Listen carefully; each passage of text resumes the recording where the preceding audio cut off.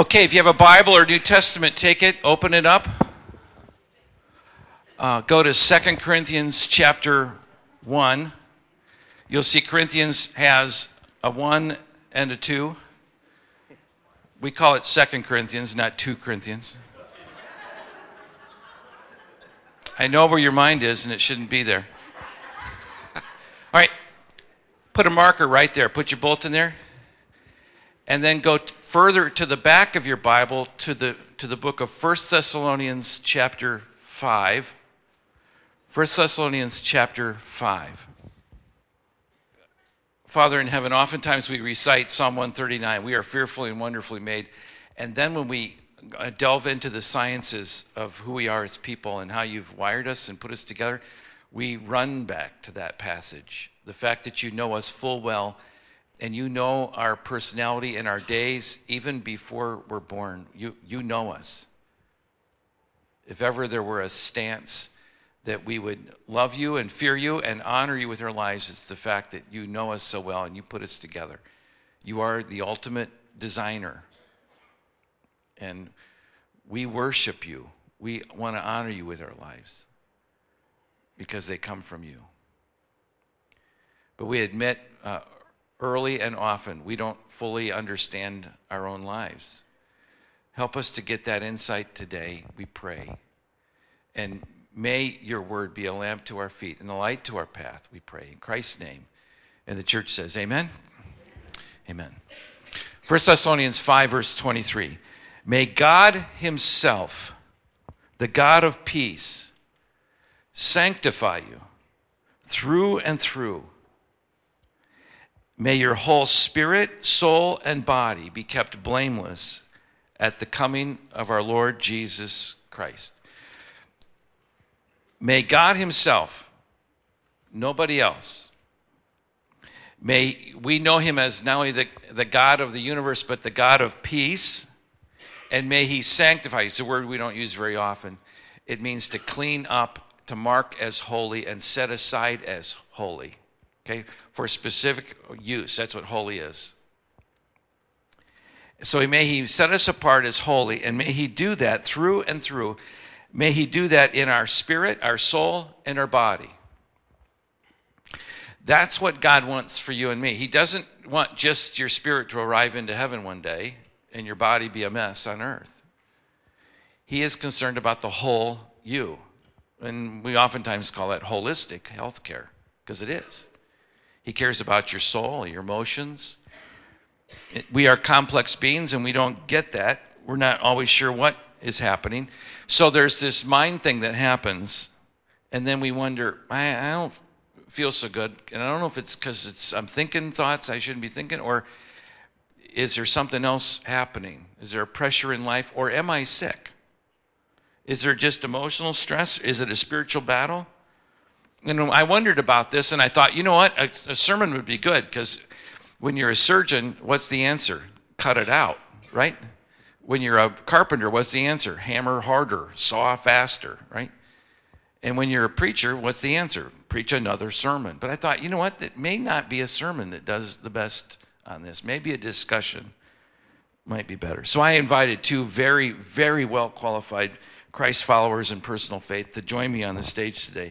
And they bring some valuable, not only education, but experience and some valuable understanding on this holistic body, soul, spirit kind of thing. So this morning I thought, well, I'm just going to sit down and I'm going to talk with them. This is Helen Gant. Say hello, Helen. Helen's a graduate of the University of Maryland and also has 2 master's degrees from National Louis and from the Army War College. She's a registered licensed nurse with experience spanning psychiatry. I need to read this. There's so much of it, and it's really good. The experience spans not only psychology, psychiatry, medical, surgical, operating room, intensive care, among other fields.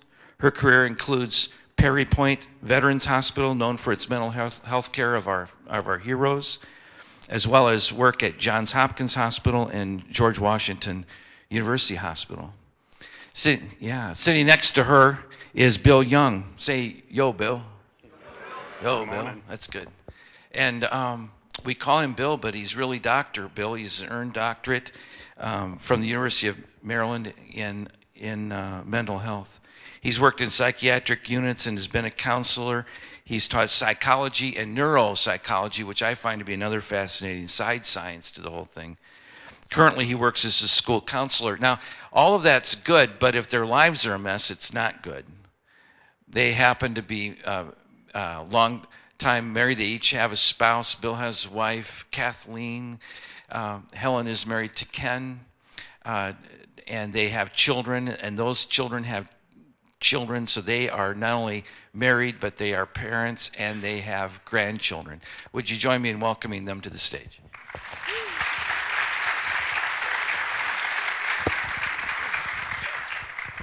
I am so looking forward. I want to get closer. Okay, not that close. Okay, I could spend the day just talking about this. So this is so fascinating. It's a wonderful science. So I want to talk about how holistically we're made, body, soul, and spirit. But I want to talk about today about when our mind gets in a fog, and you're not sure if you've ever driven a car and you get into a fog. You're not sure if you're going uphill or downhill, or if the speed is right. It happens with life too, and that's commonly called depression, or I'm feeling low. And that's an okay thing. I think we just need to kind of unpack that for a little bit. So, talk to me, Helen. What are some of the physical signs of depression? Okay, the physical signs of depression, there are many and varied. But first, I just want to.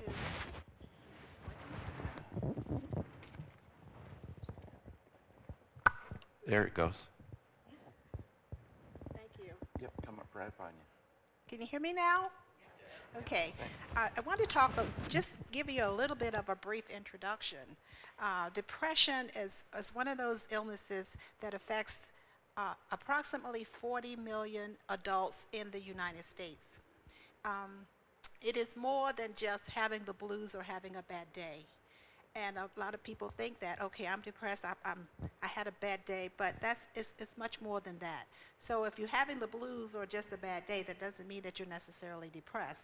Depression is a very chronic illness, a mental illness, and it is marked by things like hopelessness, sadness, irritability, frustration, and it can really debilitate you, and it can prevent you from doing your activities of daily living, normal activities like going to church, you know. So, and if you allow these symptoms to continue, it can lead to tragic suicide. So that's why it's so important for us to have these kinds of discussions, so that people will know, hey, you know, I might need help, and we don't want people to be afraid to come to Bill and say, help me out, I got a problem here. So, what are some of the signs, Bill? If you were someone to walk in your office or if it just walk up to you and say, I'm just feeling low, what are you looking for? Well, first of all, I'm looking for a lot of the symptoms that Helen mentioned, whether or not they can get out of bed in the morning, whether or not they are able to carry out daily routines, whether they're so depressed that they don't feel like doing anything, they don't have any motivation, those sorts of things. Whether they've backed off on activities in their lives, whether they're sleeping well, eating well. As you were mentioning, the holistic side, it affects more than just our mood, with the chemistry and the attitude, and even pursuing the Lord sometimes is, we can do it with depression. We can be depressed in our pursuit of God, I think. And something else that we need to talk about too, a lot of times with these physical symptoms that people have, you know, they may have stomach aches, they may have headaches, and those simple kinds of illnesses, people feel like, okay, I'm going to go to the doctor and get this fixed. But when you're having physical symptoms like a stomach ache and like a headache, and if your doctor is seeing you and he prescribes medication for you, and if those symptoms don't go away, that's a sign that they're depressed, because you got a medical doctor, and then you have a specialist like Bill. And Bill is one of those people who focuses in on those particular areas to help you get through the part that's not physical. It's more than physical. So what's the chemistry? What's happening with a person who's chronically or long-term low? What's actually happening inside their body? Well, there's a lot of things going on in the brain. With depression, it depends on the severity of the depression. Someone who's been depressed there are actually people whose chemistry is made for depression, that easily become depressed. Usually that's accompanied with anxiety. It doesn't matter how much therapy they can get, the chemistry, the serotonin, the norepinephrine. Let me stop you right there, because I don't want to miss this, because you could be predisposed to diabetes. Exactly. Or low blood sugar or something else, and that's a medical issue, right? What I'm hearing you say is you could be predisposed to a low level of serotonin, which means you're a candidate for depression. Right, and just like diabetics need insulin to process sugar, oftentimes someone who's biologically depressed like that will need the serotonin to even out that chemistry in the brain and allow them to overcome some of those feelings that come along with the chemistry. That's for someone who's born that way. There is that issue, but there are also people who have been through traumatic or long-standing difficult lives that create or change the chemistry within our brains so that now it's not working the way it should. And the medication can help restabilize that sometimes. So sometimes we can get on medication, get things straight, and come back off the medication. Other times, if the chemistry has changed too much, the medication might need to be, permanent.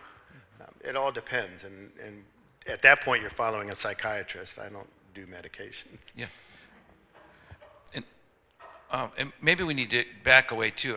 I'm just thinking as the middle person to the audience, someone in the audience that goes, "What's a serotonin?" How much time do I have? Yeah. I love to talk about the brain. The neurons in the brain communicate one to the next with neurotransmitters. Serotonin is one of those transmitters, and one neuron will dump the transmitter into a gap between that and the next, causing the next one to fire. So in other words, it is the spark that keeps the brain working right. And if there's not enough, there are certain things that happen. It will mess up sleep and potentially lead to depression. Anxiety is very connected with serotonin as well. There's dozens of neurotransmitters. That's one that they've isolated that has to do a lot with depression. But you could start your life with a normal level of serotonin and then undergoes a long-term stress. Lose a spouse, lose a baby, have job changes. I mean, all the stress points to your life, okay? What does that do to the serotonin? Well, there is depletion of the serotonin. There's two sides of it. And unfortunately, women, I'm sorry for this, but oftentimes women have more difficulty with it because during the menstrual cycle, the serotonin, there's less serotonin for women, and during the menstrual cycle, the serotonin becomes less effective. And that's that. The whole PMS syndrome has to do with that. There's not enough serotonin to keep them up through that whole cycle, and it drops off for a period, and then it comes back up to a level that's functional.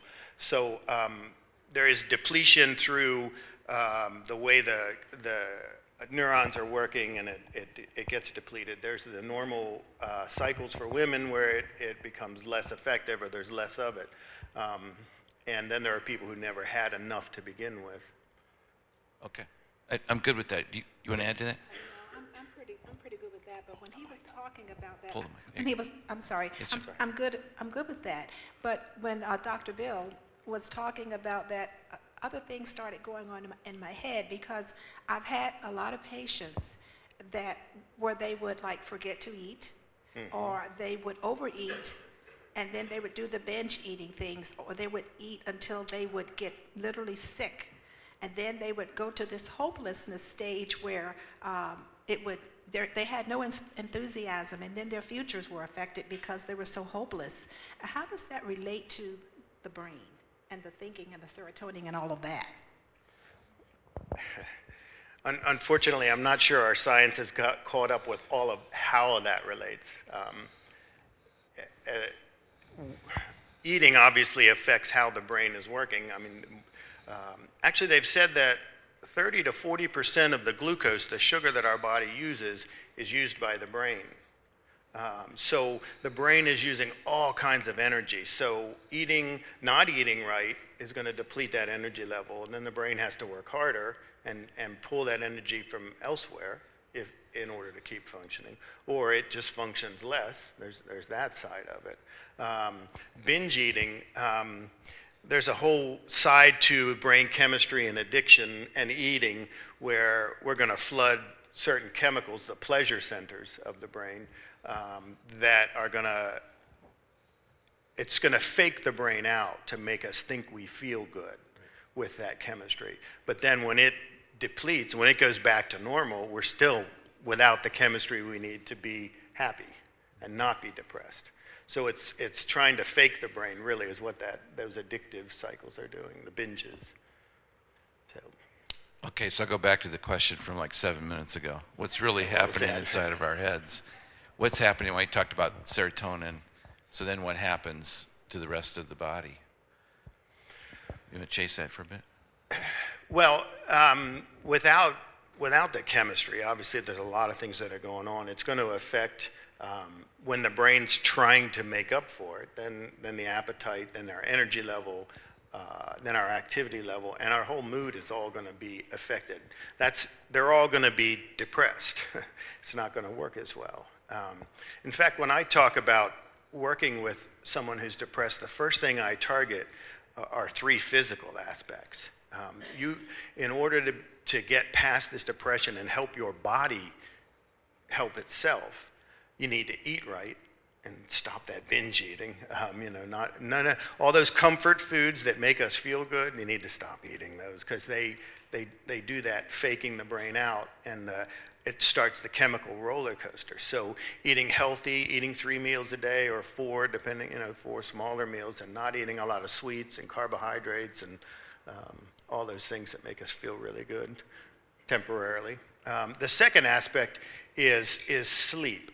We have a sleep cycle. We're geared to sleep our whole body has a rhythm so that during those times we normally sleep, the blood pressure goes down, the heart rate goes down, the body does a lot of recovery during that time. And then during the times we're waking, they all come back up to a waking state. Well, if you go to bed at the same time every night and get up at the same time every morning and you get enough sleep, you're really helping the body to do all of that healing. And if you're doing those things irregularly, then the body can't quite figure out when to be up and when to be down, and so the brain is not going to recover as well either. So eating right, sleeping regularly, and then third, exercising. Exercising kind of greases the skids, gets all those chemicals moving and flowing at a really nice rate to help the body, again, recover and clean out all of the negative things. Imagine when you're working with some of America's heroes, these are young men and women who grew up all over the country, normal bodies, then hit trauma, huge amounts of trauma. Did you see talk to me about that, because you did a fair amount of hospital work, didn't you? Yes, actually I did. And right now the period that we're in right now is very traumatic for our veterans who are coming back from Iraq and Afghanistan. Yep. And the reason for that is because they have such traumatic illnesses and injuries, and they're going to need care for the rest of their lives. Many times people forget about caregivers. Yep. The caregivers are suffering just as much as the service members Sure. are having a hard time. We do have a lot of programs now that we didn't have back during the Vietnam era to help them, but they have robotics now. And believe it or not, because they have a change in body image, and their changes in body image now are much more pronounced than during the Vietnam War. When you see a lot of them on TV even, you can see things missing, and you can see the really bad changes that they have. They are going through a lot of psychiatric problems and learning to reacclimate Right. to society. So yes, In order to deal with this, we have special programs for family members as well as the service members. Yeah. It's a side piece, but I'm just thinking, even that may not be you, but you may be working with people because the country's going to be having an influx of those. So the chances of us working with people that have been to that side of the world is getting higher and higher. So it puts a stressor on the rest of the families and corporate structure and all. Absolutely. As a matter of fact, they need special attention because many of our service members are able to hold down jobs. And so many of them have post-traumatic stress. And they have something called TBI, which is traumatic brain injuries. Employers are afraid of them. They don't want to hire them because they don't understand the symptoms that they're having. And employers are not being educated that our service members have a brain that is working and they can still do the job. You just have to look at their symptoms and determine where you want to put them. Yeah. For example, if you have someone with PTSD, that's the post-traumatic stress disorder, I, as an employer, would put them in an office where they're isolated because you can't sneak up on them because of what they've been through over there. Sure. You know, you hear noise, they may duck under or something like that. But I would put them in an isolated area and let them work so that if someone is walking in the door, they can see that person coming and it won't disturb them. Sure. Many of them, the problems are so severe that they don't go to the grocery store to shop until late at night. Mm-hmm. That way they don't have to encounter people and they don't have to be suspicious.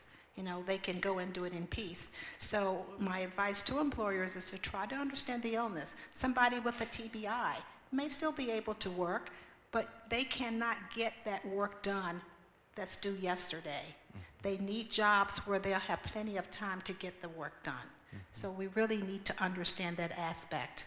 Okay. Thank you for letting me just chase that off to the side, because that's going to affect a fair number of us at some point or another, because we've all been tapped from that with the ongoing issues of just U.S. security and world security itself. So let me jump to the next section, just about talking therapy, and what should we be addressing with people, or what should we be addressing with each other, even in family situations, that help us talk through how we're feeling. Our kids, let me just move to a school environment. What should we be talking about? And I'm looking at you, Helen, not Bill. Don't scoot back to him. I'm here. You've been handing him off. Oh, he's getting, yeah. So talk to me. What would be some of your concerns for a family with school-aged children, and the effect of depression? What's happening sociologically with kids? Okay. Many times we don't want to accept the fact that teenagers especially, and children, are having issues just like adults. The suicide rates are going up now in schools. Guidance counselors are really busy because we have teenagers who are dealing with, and children who are dealing with things like bullying. They're dealing with broken relationships, and they're not handling these things very well. These red flags are going up to parents. Many of the symptoms that we already talked about, teenagers are having it and parents are not seeing it. And some of the common things to look for with teenagers are things like they're not going out with their friends, they're not participating in their activities, they're missing curfews, their grades are going down, they're getting in trouble with the law, they're abusing drugs and alcohol. If they ever mention the term suicide, you have to pay attention. You don't ignore that, because there is help available, and this is what happens with parents. They'll think they're just having a bad day. This person is just being a teenager. Well, they're not being a teenager. These things we need to start investigating and dig deeper and get them some help, because before you know it, a parent will walk in and their kid has done something and taken their lives, and their lives have not even started yet. You got a 13 or you got a senior or junior in high school, and they have these thoughts of suicide. They haven't learned to live, and we got to teach them and get them some help when we see them going downhill. The signs are there. We just kind of ignore it because we're so busy doing day-to-day activities. add to that, Bill? Would you? You're on the front line there. Well, first of all, I've worked in a middle school for the last 10 years, I think. And the biggest problem with kids and depression is that all of the hormones, all of the chemistry is changing at that age anyway. So middle school kids are on an emotional roller coaster from day to day. You just don't know what you're going to get. One day they're up and they're happy and excited. The next day, the next minute, sometimes they're down and sad and crying, and to some degree you just got to ride that roller coaster out. By the time they get to high school, though, the problem becomes they all look somewhat depressed when they're dealing with their parents. They all want to shut themselves in their room. They don't want to communicate with you. They seem like they're not always, obviously, but that's just kind of part of what a lot of high schoolers do. They don't want to tell their parents what's going on anymore. And so sorting out whether or not this is just normal adolescent behavior or something that's more concerning can be tricky. It can be difficult. Oftentimes, I get calls for doing counseling with high school kids, and my first referral would be to a youth group or to a coach or to Fellowship of Christian Athletes or something like that, because what the teenager really needs is someone that's invested in their lives on a regular basis, that sees their ups, sees their down, can walk with them in their lives. That's the person the teenager is going to talk to. You bring them in to see me once a week in counseling, possibly dragging them into the room. I'm just another agent of their parents. They may not participate. They may not cooperate with that. It really takes getting involved with their lives and knowing them really well.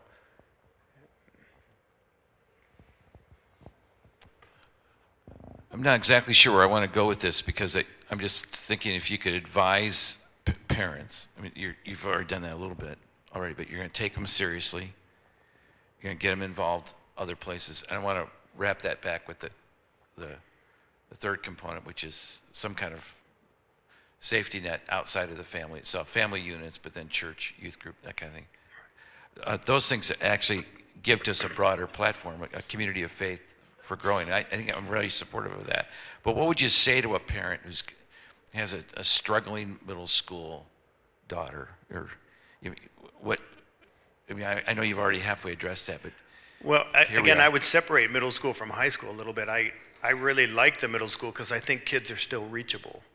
And in fact, in middle school, they often still want that relationship with the parents. They want to be able to talk with them. By the time they get to high school, their peers are much more important than their parents. They're going to listen to them more often. So I would say for the parents to try and get involved with them as well. And then second, try and work with the school counselor. Sometimes the counselors in the schools I'm at are, typically I'll go and say, I heard something from a parent about this child, and I say, oh yeah, I know that child, I've seen them, I'll pull them out, I'll see, talk to them, see what I can do. The school counselors can be a great resource for the middle school. High school is another thing. Most of those counselors do less counseling and more scheduling. So when they get to high school, there may be a time when you do need to pursue a professional. If the depression is like Helen was saying, if they're withdrawing from everything and just putting a cocoon around them that no one can break into, they're not having friends and things like that. Okay. Right. Anything you want to add there? No, I totally agree. Okay. And I think there's a key piece too, and you may want to address this, maybe we already have, but of having a support system around. So don't isolate your family or the child or yourself. Don't isolate yourself. Find a way to get in a small group, attend church regularly, meet some people, go to lunch after church. Sometimes I think, frankly, here we go. Here's the sermon. Acts chapter 2, there's a breaking of bread and prayers fellowship. There's the ministry of the word. Preachers always talk about the ministry of the word. But the fellowship is a key part of what the church does. So what happens in here with an open Bible is really important, but what happens in the lobby is really important. And so we may say, well, that's not that important. I really think it is. And I think if you go to lunch together for a non-sugared, low-carb, whatever that would be, right? Which I don't even know where that is. But anyway, I don't know. But I think there's a key piece to that that's really important for you to know. I'm not alone in this. One of the best things for me is to realize I'm not alone in this. Sure, it's tough, or I'm having some challenges in life. Not that I take pleasure in someone else's pain, but to know they survived it is really key. You're right. And the good thing, if you can imagine a good thing about depression is knowing that you can get help. There are people out there that could help you and work you through your problems. And one more thing, when we were talking about teenagers, sometimes we as parents will try to be a friend instead of a parent to a teenager. And so, a friend, okay? And so friends are different than being parents. And that old-fashioned rule about being a parent versus being a friend is different. When they are in school breaking up with boyfriends and girlfriends, and you know how they are. They fall in love and they think, oh, wow, everything's so wonderful. And then when a relationship ends, the broken hearts from teenage relationships are really heavy. I'll use that word for lack of a better word. They are kind of like out of it. And so we kind of can't be a friend at that point. We have got to be a parent and bring in all of those parenting skills and just let them know, don't be ashamed to ask for help, because boys and men can be very macho when it comes to needing help with mental problems. And I would just encourage them that this is nothing to be ashamed of. It's happened to all of us. We've all been in love. We've all had broken hearts, and we will get through it. It's not the end of the world. You're going to meet somebody else. Well, you had mentioned earlier the mind, body, and spirit. I think when you're talking about the community groups and the connections, I think that's addressing our soul. When we're emotionally connected with people and we feel supported, we know them, we know we can count on them, we know we can share things with them. I think that's part of the soul. That's taking care of our soul. You had asked earlier about some of the mental side of it. We all have irrational beliefs or mistaken beliefs. I coach volleyball, and one of the things I tell parents when they come to me about their child, we're all somewhat delusional about our kids' abilities. Okay, I was about my daughter's volleyball skills when she was in school, and so we can create beliefs in our head based on our experience that may not be accurate, and sometimes that's where we go in therapy, is challenging those, making sure that our thinking is straight. But the emotional side of it, I always say the support in the community, the gaining support from people that you know and that care about you, and that you can sharing your caring and loving with other people also helps with your soul care. But I think God, I often tell people that are depressed or overcoming issues is that God wants to work in your life daily. And the important thing is to look for it. Look and find where God's trying to touch you today. And whenever I've said that and people actually do it, it's proved to be true. God wants to do something in your life. He knows us, as you mentioned earlier. He knows our mind, our hearts, our souls. He knows when we're depressed. And I think the more depressed we are, or the more difficult our situation is, the more he's trying to reach in and touch us. And so that's the soul side of therapy that I try to target. So. And also there's a trust piece. Trust is huge in this whole process. We have to trust in God. We also have to learn how to trust in each other. The people that we know have our best interest at heart, we have to trust.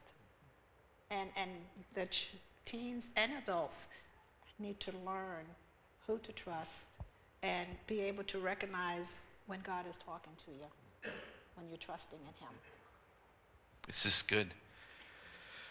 I want to just go through a practice with you that I practice pretty much every morning. It's just daily quiet time with the Lord. And I don't want to preach this sermon. Thank you for not amening. But the Word of God, Hebrews chapter 4, verse 11, 12. The Word of God is active, living, another translation, and powerful. It's sharper than a two-edged sword. By the way, a two-edged sword in Roman Empire days, when they shortened their swords, they lengthened their boundaries, is the phrase. They shortened the sword and then sharpened it on the other side, and it became a lethal weapon. It would be a high-tech, it would be the highest tech piece they had at the time. It is a double-edged sword, and it is able to discern between soul and spirit. Have you ever had that moment where you don't know, is this a soul thing or a spirit thing? Is this just me not going to bed on time, or is there something absolutely wrong? And I'm so glad that the Word of God knows the difference when we don't. It's able to discern what's going on inside of our hearts. So with that in mind, I want to go to 2 Corinthians 1, and I want to just read it with a little bit of commentary, and then we're going to pray. As I do, I'm going to recommend a book called Happiness is a Choice by Minirth Meyer, and another one by Henry Brandt from a previous generation called Soul Prescription. It just goes through some really great mental health exercises. Both books are written by Christian authors, really good books. Get Out of That Pit by Beth Moore is another good one that comes to mind as well. So 2 Corinthians chapter 1. Verse 3 reads, and I'm just going to read with a little bit of commentary, then we're going to pray. Praise be to the God and Father of our Lord Jesus Christ, the Father of compassion, the God of all comfort. Get that, Dave. My God is the God of compassion. He really cares about me. And he's out, really. He wants to be known as the God of all comfort. He knows that about you. Insert your name there. You care about me, Father, as telling me that you are the God of comfort. You know me. Verse 4, who comforts us in all of our troubles so that we can comfort those in trouble with the comfort we ourselves receive from God. For just as we share abundantly in the sufferings of Christ, so we also share comfort abounds through Christ. You comfort us in all of our troubles, not some of our troubles, all of our troubles, and not if I have trouble, but in any of my trouble. It's as if he knows I'm going to have trouble. And it's comfort that we get not from anywhere else.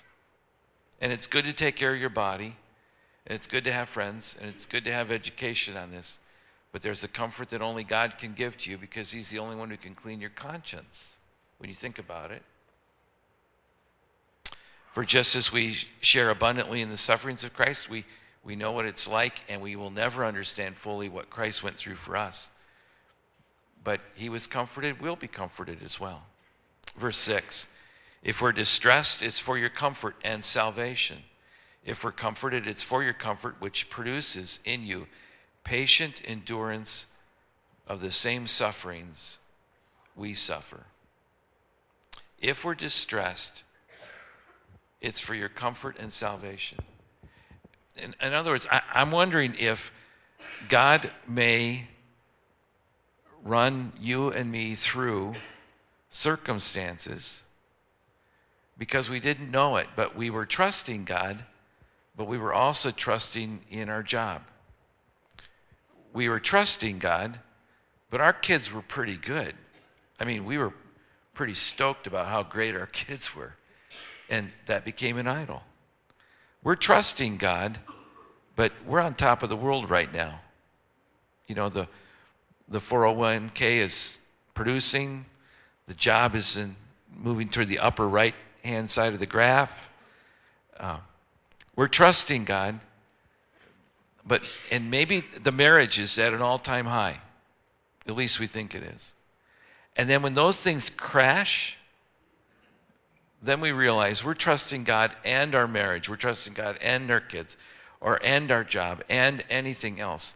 And sometimes I believe God wants to strip those away so we'll know that if we have Jesus, Jesus plus nothing is enough. Is enough. So, even in our distress, there's comfort in salvation. And if we're comforted, it's for your comfort to produce, and maybe that's what God's doing. He's producing something like patient endurance in us. Verse 7. And our hope for you is firm, that we know that just as you share in our suffering, so you share in our comfort. In other words, this is common. We kind of share this together. It's part of the community of life. And I don't think less or think differently because someone's gone through it at the time. It's okay. It's not God's out to get them, or that, I don't have those kind of problems. No, we'll all eventually have those kind of problems. And maybe that's humbling for the moment and exalting of the Lord. We don't want you to be uninformed brothers. Warren Wiersbe, the pastor of Moody Church, used to call it, that's a whole group of people he would call them, the uninformed brothers. It's kind of a denomination out there. It's a sick sense of humor, I know, but the uninformed brothers and sisters about the troubles we experienced in the province of Asia. We were under great pressure, far beyond our ability to endure. We despaired of life itself. I don't want to read past that too quickly. Moses complained to God. Moses, who gave us the Ten Commandments. Elijah the prophet said, God, just kill me. Esther was double-minded about her decisions in life. Jeremiah was called the weeping prophet. And the Apostle Paul, who wrote half of the New Testament, said, the pressure was so great, we despaired of life itself. I'm telling you that to say this. If you have been through depression, or you're in it now, or you have a family member that is, you are not alone. We sang it a little bit ago. You are not alone. It has happened to some of the greatest godly people on the face of the earth. And why this side of heaven, we don't fully understand. But he says, we despaired of life itself. Indeed, we felt we had received the sentence of death. But this happened. Why? That we might not rely on ourselves, but on God. On God who raises the dead. And if there were ever an overwhelming or an incredibly negative day in the life of the human race, it would be Easter week when Jesus died upon the cross. If it were ever something awful, and yet God uses that for good. So we don't rely on ourselves, but upon God who raises the dead. If he can do that, he can handle our circumstances. He delivered us from such deadly peril that we will be delivered again, for us again. On him we've set our hope and will continue to deliver us. So our hope is in the Lord, not in the new job, not in the new spouse, not in a new place to live. Something churning around. No, it won't be in any place but in the Lord. As you help us by your prayers, that we'll give thanks on our behalf for the gracious favor God has granted us in answer to the prayers of many. I'll tell you this, friends, the sports analogy is probably the best. We enjoy and we celebrate a win when you play sports, but we really learn when we lose. You walk into the locker room and you get a lecture from the coach, you take your shower, and you go back through every play or every moment and wondered what you would have done differently. You really learn when you lose. You just celebrate when you win. So you don't really gain as much when you win. I find this, that when I'm at the lowest points, I find God to be, verse 11, not only gracious, but I find him to be super gracious towards me. I learn a whole lot, not only about myself, but about the wonderful grace of God who can raise the dead, and so he will take care of me. He is the God of compassion. Get this. He is the God of all comfort. So, Father in heaven, we thank you for these moments with you in personal therapy, just with your word, hearing how wonderfully we're made. We not only celebrate that, but we recognize, Lord, apart from you, we can do nothing. And Your grace is wonderful and it is sufficient. May we be the people, we pray, who cling well to you and find even in our dark moments that you are there and you are faithful. You are right in all your ways and good in all your ways, but you're good towards us. We thank you for the kind and gentle reminder that you care not only for our spirit, but also our soul. And not just our soul and spirit, but also our body. We thank you. May we know you this week, we pray, as the God of compassion and the God of all comfort, who comforts us in all of our trouble. And we pray this in the name of the one, Christ our Savior, who came back from the dead. And the church says, amen? Amen. Would you join me in thanking Helen and Bill? God bless you.